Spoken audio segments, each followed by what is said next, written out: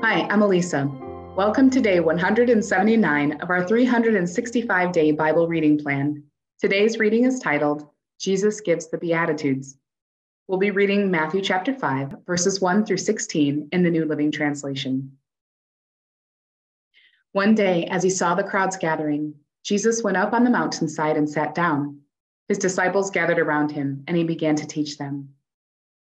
God blesses those who are poor and realize their need for him, for the kingdom of heaven is theirs. God blesses those who mourn, for they will be comforted. God blesses those who are humble, for they will inherit the whole earth. God blesses those who hunger and thirst for justice, for they will be satisfied.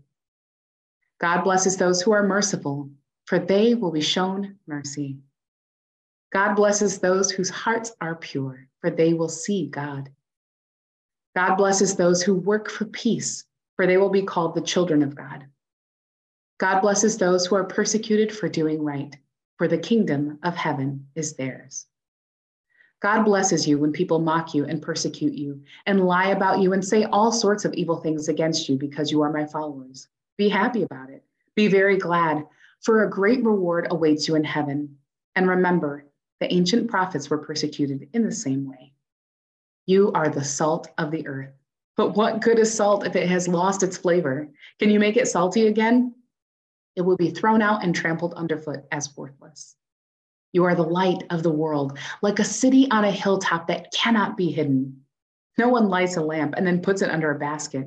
Instead, a lamp is placed on a stand where it gives light to everyone in the house. In the same way, let your good deeds shine out for all to see, so that everyone will praise your heavenly Father.